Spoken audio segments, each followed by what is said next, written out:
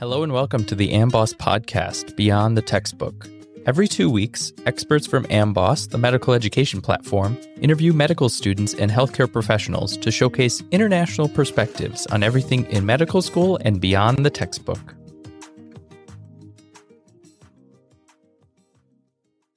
I'm your host, Dr. Tanner Schrank, with my co-host, Sophie Neal. Hi, everyone. Really nice to be back with you. Today, we have the pleasure of interviewing Dr. Alex Youssef and Dr. Shad Faraz, co-founders of Sky Therapeutics. And we're going to begin actually with your Amboss QBank question of the day. So Tanner's going to throw that in. And then we're going to interview our guests and we'll finish up with the answer to our question, a book recommendation for our listeners, and a medical fun fact. Here's your Amboss QBank question of the day. A 9-year-old boy is brought to the physician by his mother because of poor performance in school for the last year. He has difficulty sitting still at his desk, does not follow the teacher's instructions, and frequently blurts out answers in class. He often gets sent outside the classroom for failing to work quietly. At hockey practice, he does not wait his turn and has difficulty listening to his coach's instructions. His mother reports that he is easily distracted when she speaks with him and that he often forgets his books at home. Physical exam shows no abnormalities. Which of the following is the most appropriate pharmacotherapy? A. Atomoxetine. B. Suvorexant. C. Buspirone. D. Risperidone. E. Fluoxetine. Or F. Varenicline. We'll get the answer to that at the end of the show. Now I'll hand it back to Sophie to start our interview.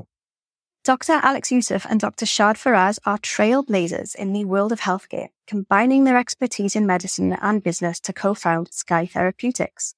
Together, they're transforming the healthcare landscape through innovation and collaboration.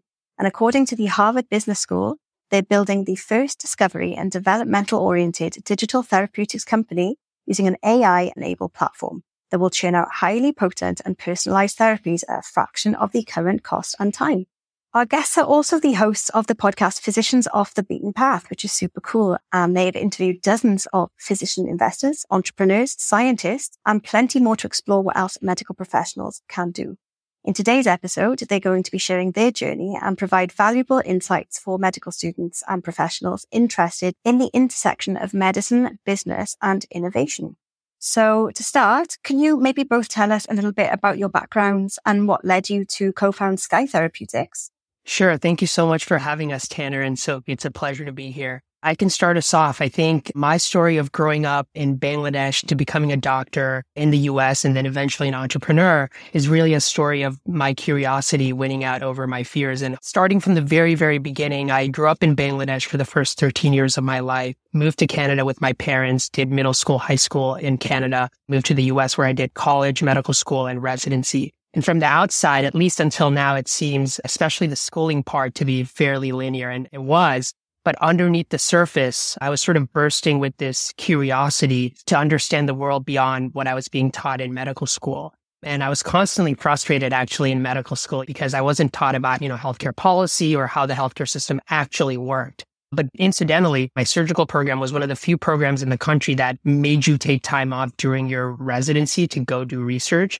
And I knew I'd done research in the past. I didn't want to do that and decided to go to business school. And luckily, it was at Harvard Business School where not only did I have the time, but also where I was able to let sort of my curiosity take over. And so I made the most of it. I was interested in management consulting. I did that for a summer. I was interested in venture capital. I did that for a semester. But ultimately, the aspirational goal for people at HBS is to create something that's your own, and to have that ultimate level of responsibility and autonomy. And Sky Therapeutics sort of provided that. Great. Thank you, Shad. How about you, Alex? Hey, thank you, Tanner. So really excited to be on the podcast today. So I'm half Syrian, half Ukrainian. I was born in Ukraine. I lived there for 5 years. Then I moved to Syria, where I did medical school and medical residency for a year and a half on the front lines during the Civil War. But during medical school itself, I think I was disillusioned by, the ability to use your clinical skills to make a large scale change. Part of that was, of course, the civil war started in Syria and it was very hard to kind of change the reality of practice. And so a lot of my interest during medical school shifted towards building capacity for medical research. And we ended up establishing a national organization to kind of support research in the country. After that, I was lucky to get a scholarship to the UK. So I ended up studying between the UK and the US. I did computer science and bioengineering and eventually did my MBA at Harvard Business School. And I think Shad and I got very interested in this idea of using software for therapeutic purposes. So I did my PhD specifically focused on clinical machine learning. And so we eventually ended up using that to start Sky Therapeutics. Wow, that's so great. Thank you both. It's really interesting to hear your, like you said, Shad, not exactly linear pathways to come here. And it's so cool to hear your passion for innovating and for medicine. So what exactly is the mission of Sky Therapeutics? Generally in Sky, we're focused on creating video games that can be used for therapeutic purposes. So the products are video games, but the gameplay itself activates certain neural circuitry in the brain and achieves a therapeutic purpose through that. So, in many diseases, the disease manifestations, the symptoms are driven by deficiency in certain neural circuitry in the brain. And so essentially the products that Sky are developing is therapeutic games that can specifically target, for example, major depressive disorder or schizophrenia, ADHD or autism. So our first therapeutic game focuses on ADHD, targets working memory and central executive components, but also really kind of the vision for Sky is to use this therapeutic modality for a variety of different diseases.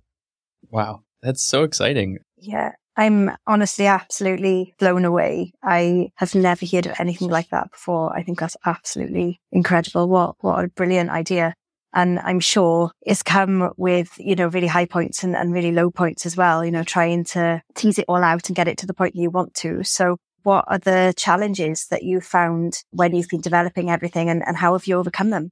Thank you, Sophie. This is a great question. So there's numerous challenges that are uniquely specific to digital therapeutics. I think there's this notion of psychological and emotional volatility that happens when you do a startup, right? So when you're doing a startup, more often than not, it's novel in some way. So as an entrepreneur, you look at the world and see something wrong with it, to simplify. You imagine a solution and then you try to create and implement that solution. That process, if successful, can take anywhere from a few years, if you're lucky, to sometimes decades. But along the way, you experience immense amounts and levels of volatility.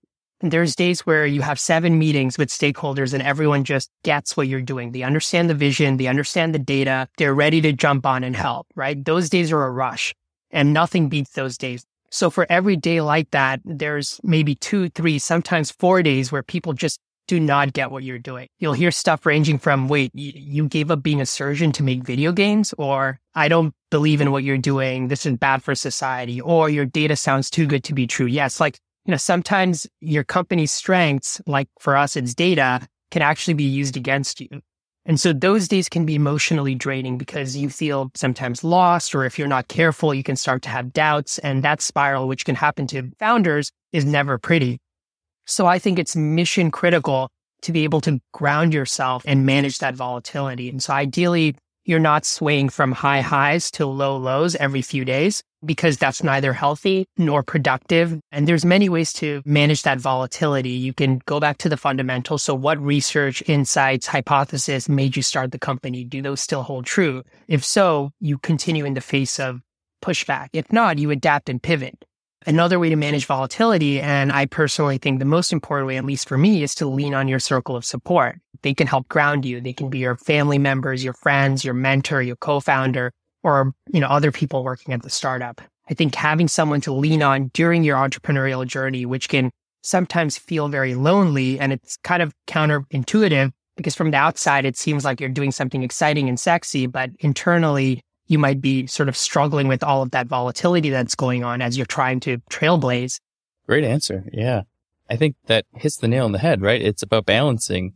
Yeah, I think that's really, really good advice as well. Like if you're going through any type of business, right? You're setting something up, you're going to have highs and lows in lots of different ways. And I think it was more useful actually to talk about how you deal with the day to day rather than, this is one challenge and this is how we overcame it, because there's going to be multiple challenges every single day. And like you said, it could be anything from a few years to a decade. So you need to kind of settle in and buckle up and get yourself ready to go. Absolutely. And you mentioned giving up being a surgeon to start a video game company. Sort of, How do you deal with this idea that some other people might bring up? Like, you were trained to be a doctor, right? How do you feel about not being in the clinic anymore? Yeah, no, absolutely. Thank you, Tanner. This is one of the more common questions, every day in society that you'll get when you tell people I used to be a doctor and now I have my own startup or whatever.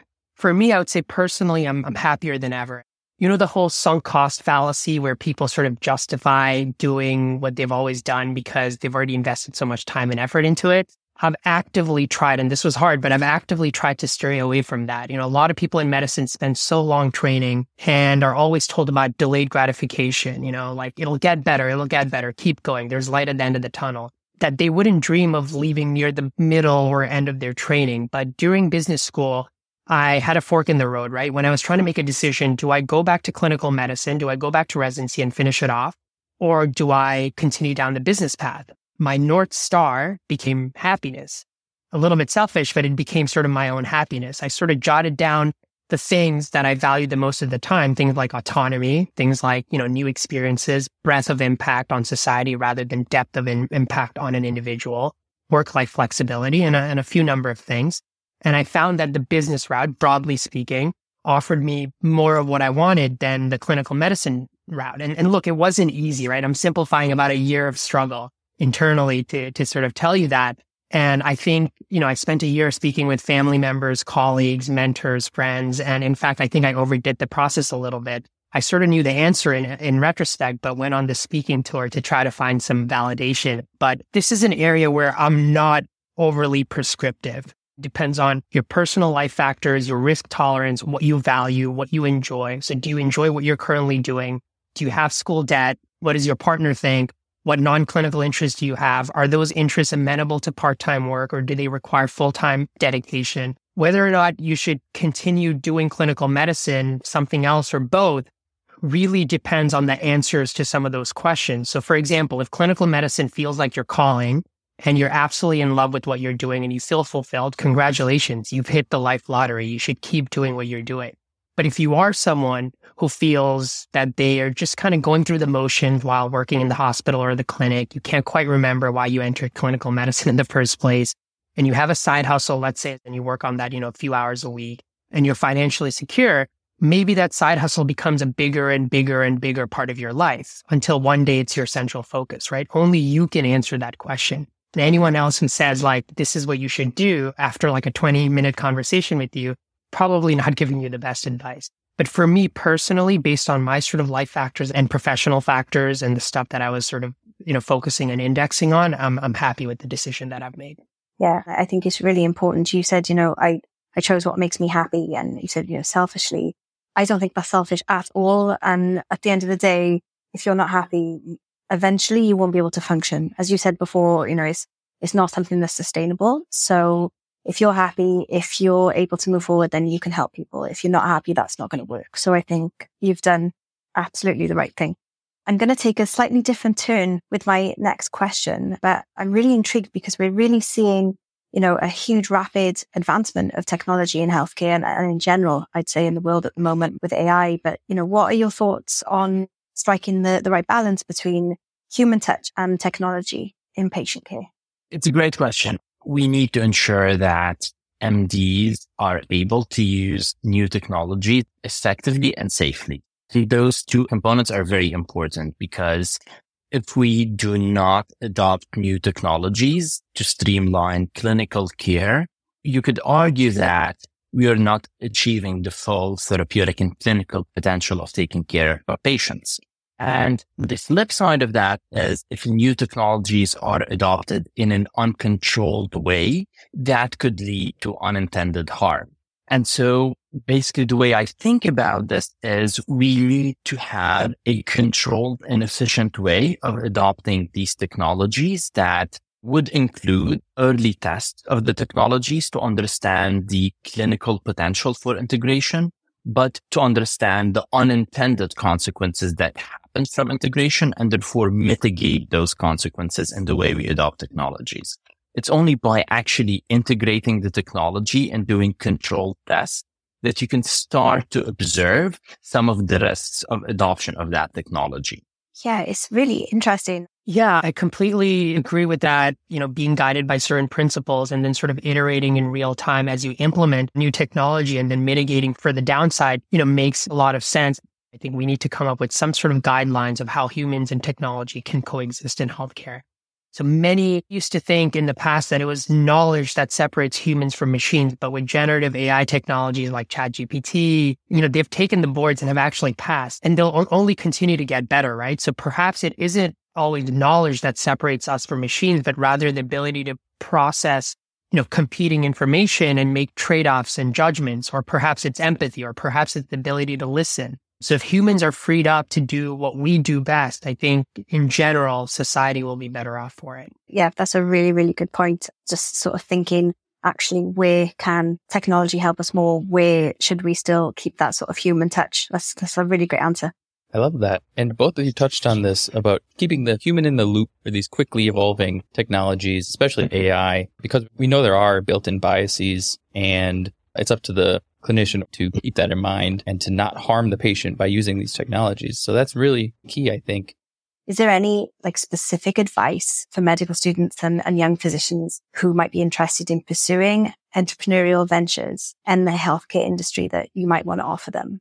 Yeah, absolutely. Thank you, Sophie, for that question. And this is another one of the questions where we can probably talk for hours, but I'll sort of narrow down on some of the high yield ones. I think for first-time founders, it's very important to spend time selecting who you sort of surround yourself with. I think the second piece of advice I would give to budding entrepreneurs is to be realistic. So there's many different factors that lead to success. Generically, it's hard work, luck, macroeconomic factors, many, many more, right? Some of which are within your control, some of which are not within your control. But a big factor is hard work. And hard work is a function of the time and effort that you're putting into something. So some things in business can be done well while having a part-time or half-time clinical career, but building a large company from scratch is probably not one of them. So I think understanding that the world is about trade-offs and knowing what those trade-offs are and what trade-offs you're willing to make is part of that, entrepreneurial journey. That's really, really great advice. I feel like, the first bit of advice when you really listen to it is actually something quite simple, but also very complicated at the same time. The sort of advice that maybe somebody wouldn't think of straight away. Just one last question, which is, if you could give our listeners any advice beyond the textbook, what would you say? Yeah, no, thank you so much, Sophie and Tanner, for having us. It's been an absolute pleasure. Really enjoy your podcast and what you guys are doing. I think one thing that I would say is try to be as true to yourself as you can be. I think it's not always possible because life sometimes gets in the way. But I think sitting down and ask yourself, what is important to me currently? Am I getting those things out of my current situation? Why or why not? I think that first step is self-awareness. And you may be surprised by what you learn. That's super cool. Yeah. Thank you very, very much, Shad. Is there anything you wanted to add, Alex? Any advice that you have? Yeah, so I'd add there that, there's a lot of value to doing untraditional things. So, if you're a medical student and you're interested in doing entrepreneurship or doing whatever, policy or humanitarian work, whatever is your interest, I think there's a value in actively speaking with individuals who are on that path and trying to understand what they enjoy, how did they get the opportunity, and what that opportunity provides them in terms of kind of next steps and optionality. And so having a broad range of conversations is very helpful. It usually helps you see kind of things from perspectives that you haven't necessarily thought about. I think that's really, really excellent advice. Always good to surround yourself with like-minded people so you can sort of grow your opinions, but also different-minded people as well, so that you get, as you said, that perspective. That's super key. Thank you very, very much both for sharing all of your incredible expertise, and your advice has been such an interesting listen. And we're wishing you and Sky Therapeutics all of the continued success in your mission to improve the future of healthcare. And we can't wait to see where you get. We hope it goes super, super well. And from the sound of it, it's definitely going to. Thank you very much for having us. Really appreciate it. So thanks so much for listening. As promised at the beginning, here is your book recommendation. So this week we are recommending The Patient Will See You Now by Eric Topol from 2014. This book explores the transformative power of digital healthcare and how cutting-edge technologies are revolutionizing the way we approach medicine. And now let's get back to that Amboss Question Bank question of the day. The key info for this question is poor performance in school for the last year, difficulty sitting still, and being easily distracted. The attending tip for this question says these findings meet diagnostic criteria for ADHD, or attention deficit hyperactivity disorder. Both stimulants and non-stimulants are approved to treat this condition. So with this in mind, you should have selected answer A. Atomoxetine is a non-stimulant drug for treating ADHD and is prescribed for patients who cannot tolerate stimulants, such as methylphenidate. Atomoxetine Carries a black box warning for increased suicidal ideation in children and adolescents, so treatment must be monitored closely. Other non-stimulant drugs approved for the treatment of ADHD include clonidine and guanfacine. To read more about ADHD and its pharmacotherapy, check out this Amboss question in the Amboss question bank and read more on the Amboss platform with the links in the description below. And finally, your medical fun fact. On the topic of innovation in healthcare, did you know that insulin was discovered only 100 years ago? Frederick Grant Banting and John James Richard McLeod received the 1923 Nobel Prize in Physiology or Medicine for the discovery of insulin. And that's a wrap for today's episode of the Amboss podcast Beyond the Textbook. Thank you all so much for listening, and we hope you've enjoyed this conversation. Be sure to subscribe to our podcast for more insightful episodes covering everything in healthcare and medical education. I'm Dr. Tanner Schrank. And I'm Sophie Neal, and this has been Amboss Beyond the Textbook. The links in the description can give you a more in-depth understanding of these concepts. If you like this episode, please give us a rating wherever you listen to podcasts. You can check out the Amboss platform for your medical studies and sign up for a free 5-day trial at amboss.com.